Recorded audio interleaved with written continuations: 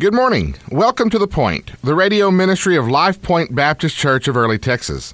Life Point meets for Sunday school at 10 a.m., morning worship at 11 a.m., and we meet at the Early Chamber of Commerce Small Business Incubator Facility, which is located at 104 East Industrial Drive, just off of Highway 377, back behind where they're building the new townhomes. We hope to be able to meet with you this morning, and if not this morning, maybe sometime in the near future. Once again, Life Point meeting for Sunday school at 10 a.m., morning worship at 11, and we meet at the Early Chamber of Commerce Small Business Incubator Facility. This morning, I'd like to continue our series in the book of Revelation, so we'll look at Revelation chapter 6. Revelation chapter 6, we'll read the entire chapter, 17 verses in all. Revelation chapter 6, we're going to talk about those seals, okay? The seals of the book and the breaking of those seals. Revelation chapter 6, verse 1. In Revelation chapter 6, verse 1, the Bible says, And I saw, when the Lamb opened one of the seals, and I heard, as it were, the noise of thunder, one of the four beasts saying, Come and see.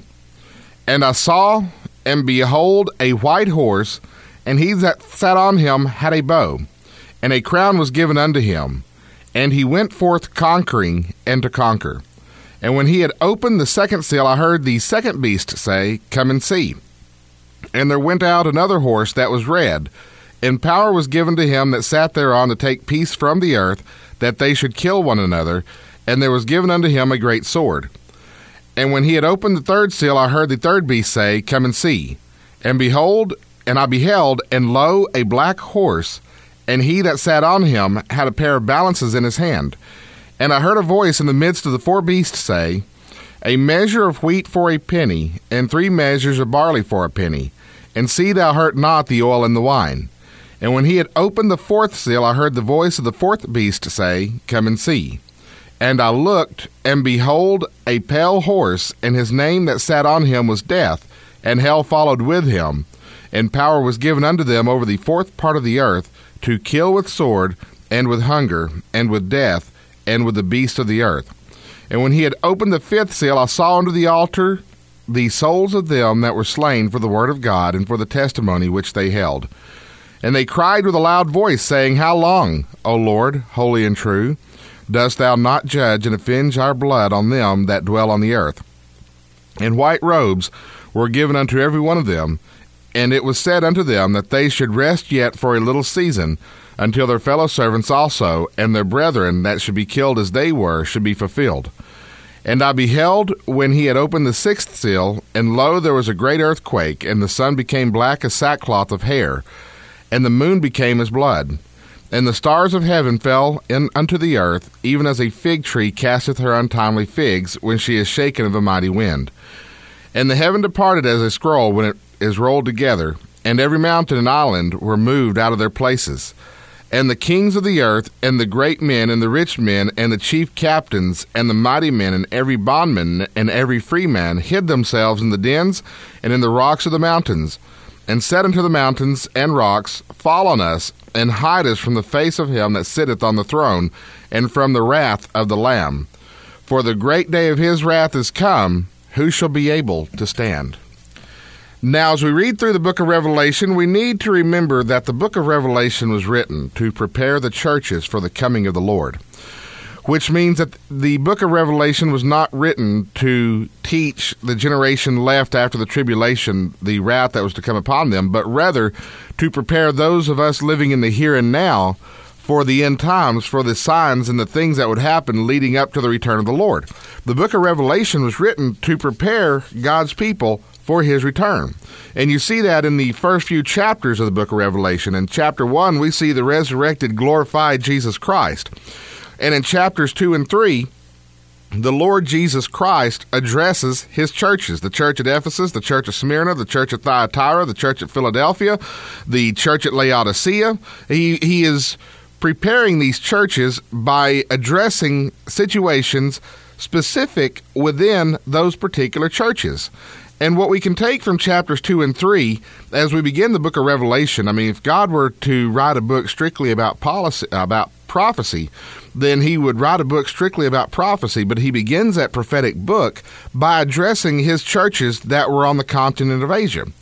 And the reason he did that is because the book of Revelation is not merely about prophecy, but it's about preparing his people for his return. And so that's what the book of Revelation is all about. And so chapter 1 reveals to us the glorified, resurrected Jesus Christ. Chapters 2 and 3 address 7 particular churches on the continent of Asia, particularly in the area that's now modern-day Turkey. And it addresses specific issues within those churches, but we can take lessons from what the Lord tells those churches. Chapters 4 and 5 shows us God's perspective from his throne room, the way the Lord sees the world, the way the Lord is operating, and the way the Lord represents himself in his throne room. And that brings us to chapter 6, which shows us the beginning of the events that will lead up to the Lord's return. Now, the interesting thing about chapter 6 here is that we're given the image of a scroll, a giant book, that has been sealed with 7 seals.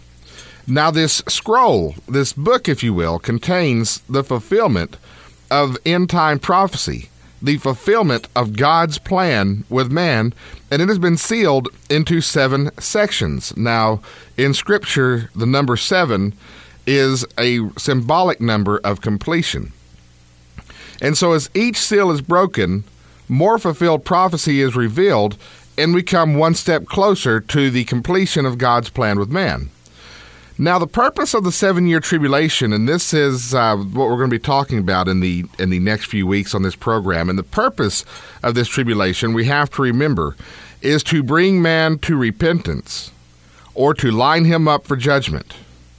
The tribulation itself is not the judgment. That happens at the end of the tribulation. The tribulation is about bringing man to repentance or forcing him to make a decision which will line him up to judgment. In other words, in the final 7 years of our time on this earth, of our time in this world, you're not going to be able to plead ignorance. You're not going to be able to plead plausible deniability. You're not going to be able to say that I haven't really made a decision about the Lord, because with the cataclysmic events that will be taking place in the tribulation, you'll be forced to admit and acknowledge that there is God. You will be forced to admit and to acknowledge that there is Christ. You will not be able to say, well, I'm still undecided on that, because with the events that are taking place, there will be no other explanation for those events other than God is moving. In fact, even in our passage today, in chapter 6, the rich men of the earth and the men of the world and the servants and the free men, they were all saying, hide us from the face of him that sitteth on the throne and from the wrath of the Lamb. So even in chapter 6 here, before we even kick into high gear, we see that man has already seen that God is in control and that he's pouring out his wrath on the earth. And so they know what's going on. The issue is that they were rejecting him and that they were still rebelling against God. And so the purpose of the 7-year tribulation is to do just that. It is to bring man to that point to where he has to make that decision. So in Revelation chapter 6, we see 3 things. We see the severity of the tribulation, we see the necessity of the tribulation, and we see redemption in the tribulation. First, let's look at the severity of the tribulation.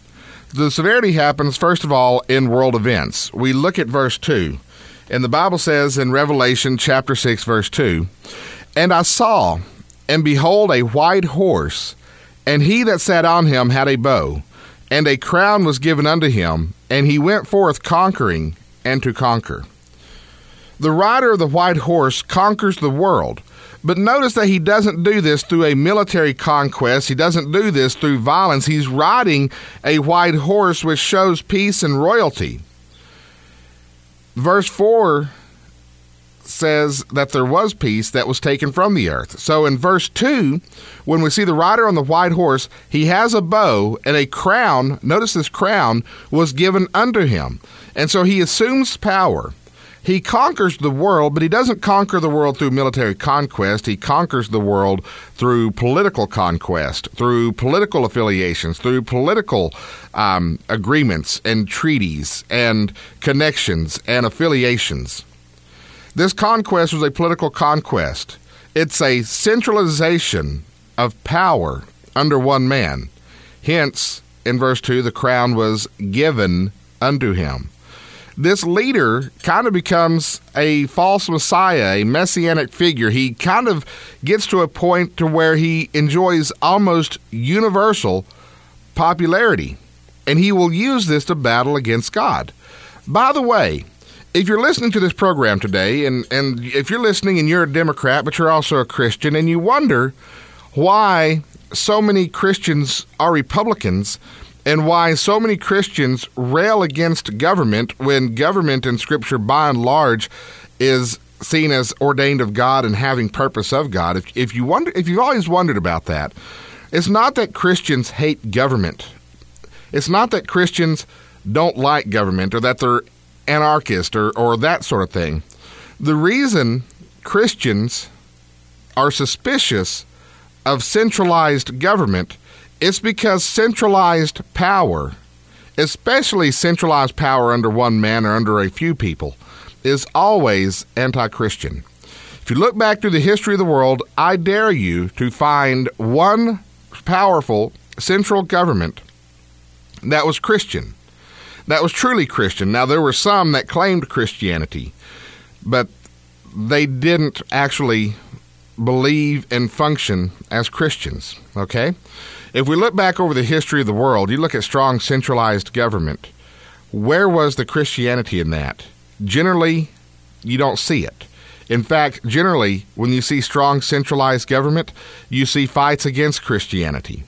You look back at the Soviet Union. The Soviet Union outlawed the Bible in most cases. There were a few cases where you could possibly have a government-sanctioned church, but you were only allowed to preach and teach what the government said you could teach. You go back to Communist China, which is still going on right now. In Communist China, Christians over there are still being persecuted, still being thrown in jail for listening to Christian radio programming from overseas.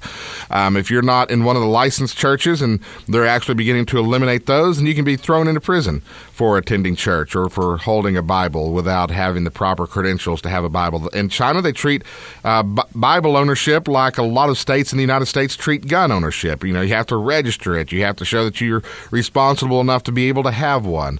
See, centralized power tends to be anti-Christian, against God, and not just anti-Christians, against Christians, but against the Christ and the God that Christians worship and believe in. We go back Nazi Germany. Hitler was not a Christian. Hitler was tolerating churches and various forms of Christianity so that he could remain in power, but his ultimate goal was to get that out of the equation as well. You go back to the empires of the Empire Age, and you look at how Rome persecuted Christians. But then you go back into Scripture, and you can see this in Scripture. King Herod tried to have Christ killed. You look at the way the empires of the Old Testament handled God and handled God's people. I mean, whenever you've had strong centralized power, it's always been anti-God, anti-Christian, and that's why Christians have always been suspicious of centralized power. And the reason so many Christians tend to flock toward small, limited government affiliated parties today, the reason why so many Christians tend to lean toward the Republican Party and toward the Libertarian Party or toward being independent altogether, is because Christians distrust centralized power for this reason, because the centralization of power in today's political system is leading into this situation where this Antichrist can take power here in Revelation chapter 6. And that's the will of God, that's the plan of God, but it doesn't mean that we want to help that it doesn't mean that we want to see that happen during our lifetimes. It means that, you know, we understand God's provision in things, but it doesn't necessarily mean we want to experience the bad parts of those. And so that's why Christians tend to be suspicious of centralized power and centralized government. And so we see in world events in Revelation chapter 6, we see a political conquest. A man rise to power, and power is centralized under him, and he kind of becomes a dictator, and he conquers the world through political affiliations and through political connections and by playing politics as well as he can. So that's one world event we see in the tribulation. Second world event we see is total warfare. We go to verses 3 and 4, and the Bible says, "And when he had opened the second seal, I heard the second beast say, 'Come and see.' And there went out another horse that was red, and power was given to him that sat thereon to take peace from the earth, that they should kill one another, and there was given unto him a great sword." And so when this one man conquers the world politically, there's world peace. But then in verses 3 and 4, we see that peace was taken from the earth. The first seal was a false peace under a politically savvy world leader. The second seal is total warfare. So you look at total warfare throughout the entire world, and we've seen precedent for this in the 20th century.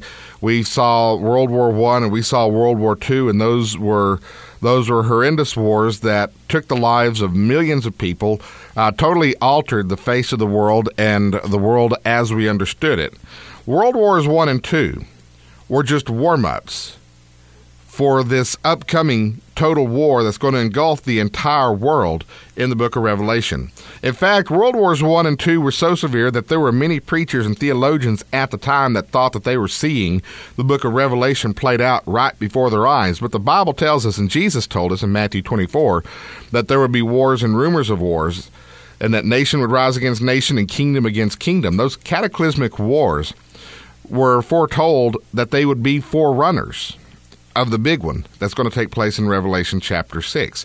And so World Wars I and II were just warm-ups for the total war that will be waged when the second seal is broken in Revelation chapter 6. This world war that is described in Revelation chapter 6 will be one like the world has never seen before, and it will lead to total devastation of the world, which leads to the next horse in verses 5 and 6. And when he had opened the third seal, I heard the third beast say, Come and see. And I beheld, and lo, a black horse, and he that sat on him had a pair of balances in his hand. And I heard a voice in the midst of the four beasts say, A measure of wheat for a penny, and 3 measures of barley for a penny. And see thou hurt not the oil and the wine. The third seal is famine. A penny, as described in Scripture, a penny was a day's wage. And so if you were a day laborer, if you were a worker, you went out and you would work, they'd give you a penny at the end of the day. And for that penny, you should have been able to provide for your family. But in Revelation chapter 6, verses 5 and 6, the Bible tells us that a penny would purchase a measure of wheat or 3 measures of barley.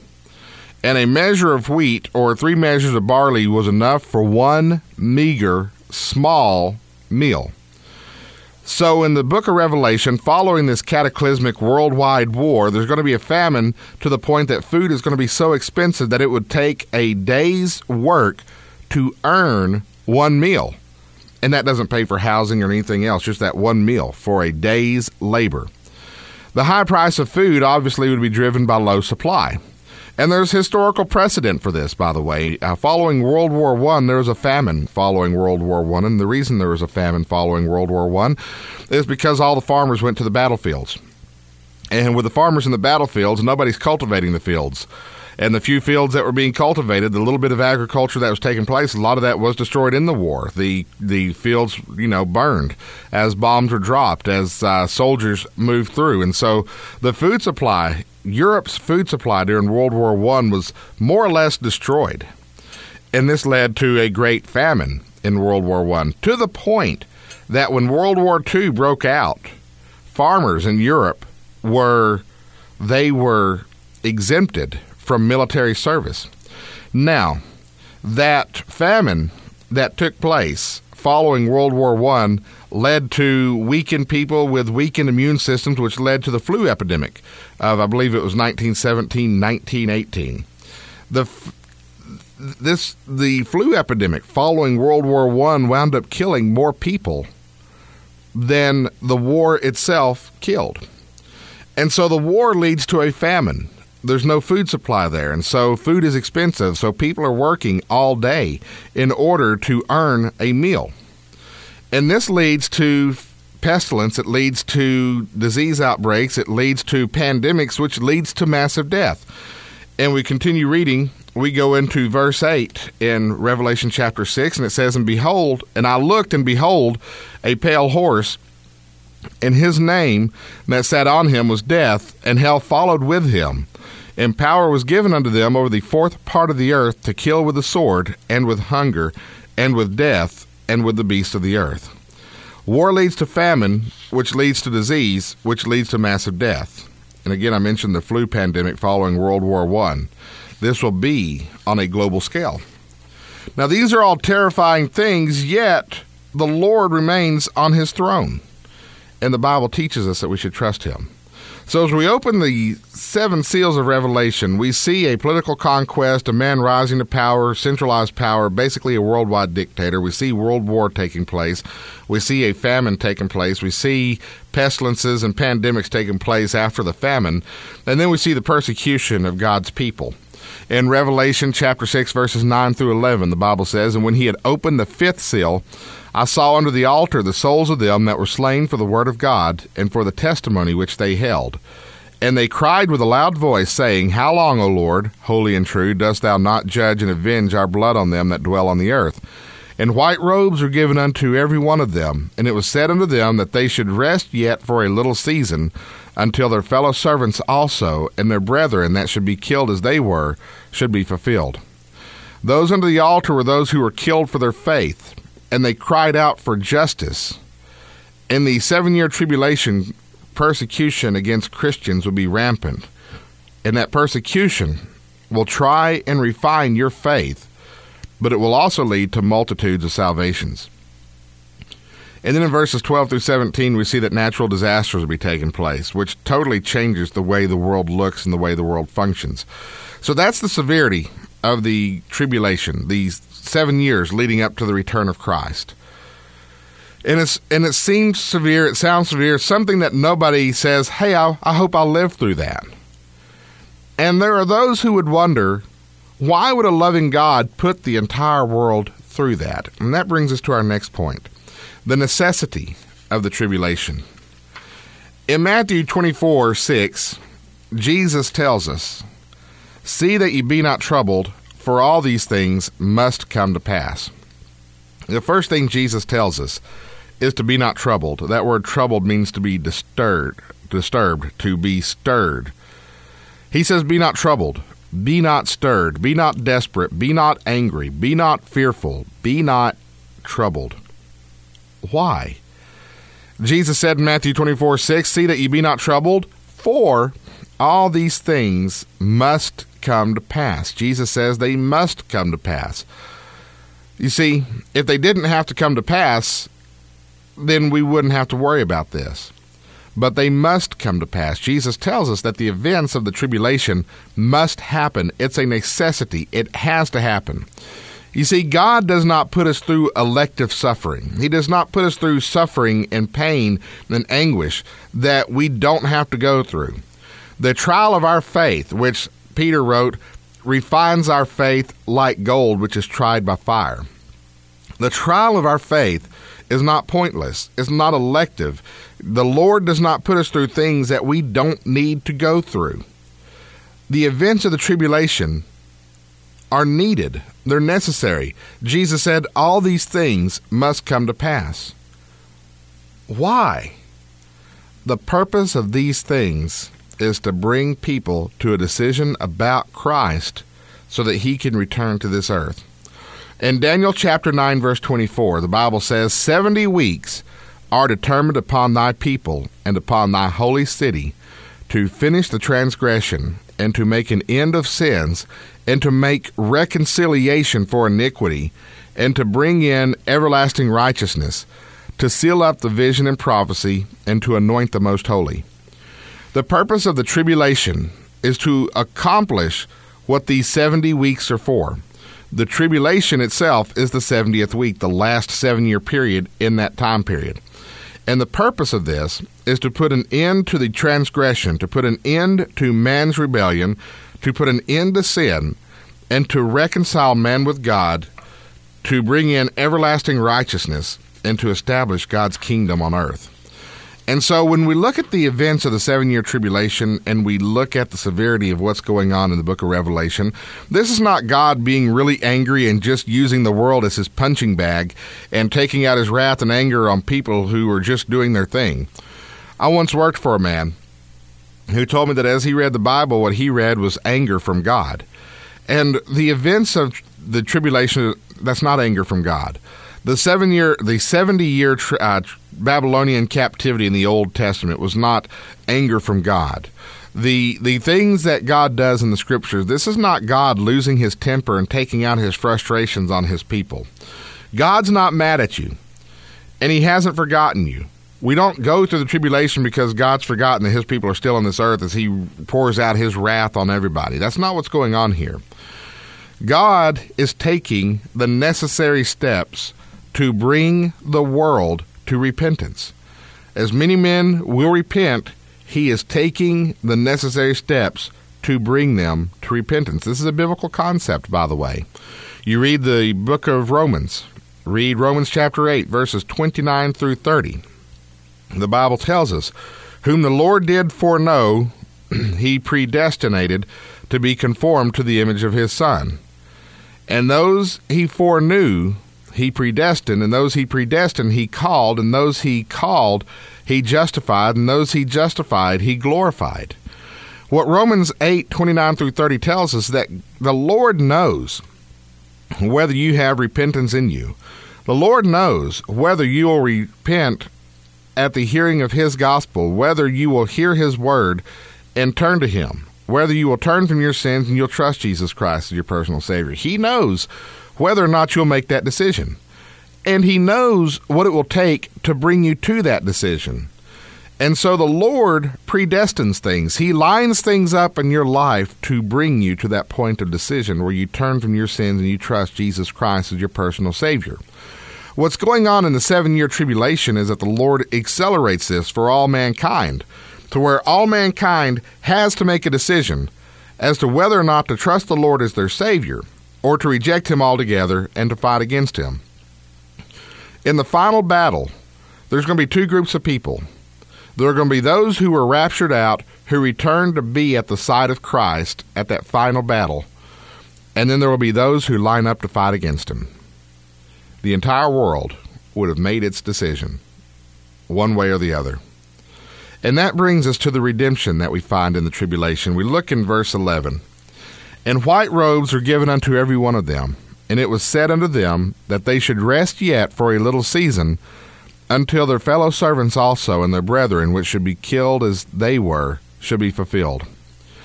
These white robes symbolize righteousness.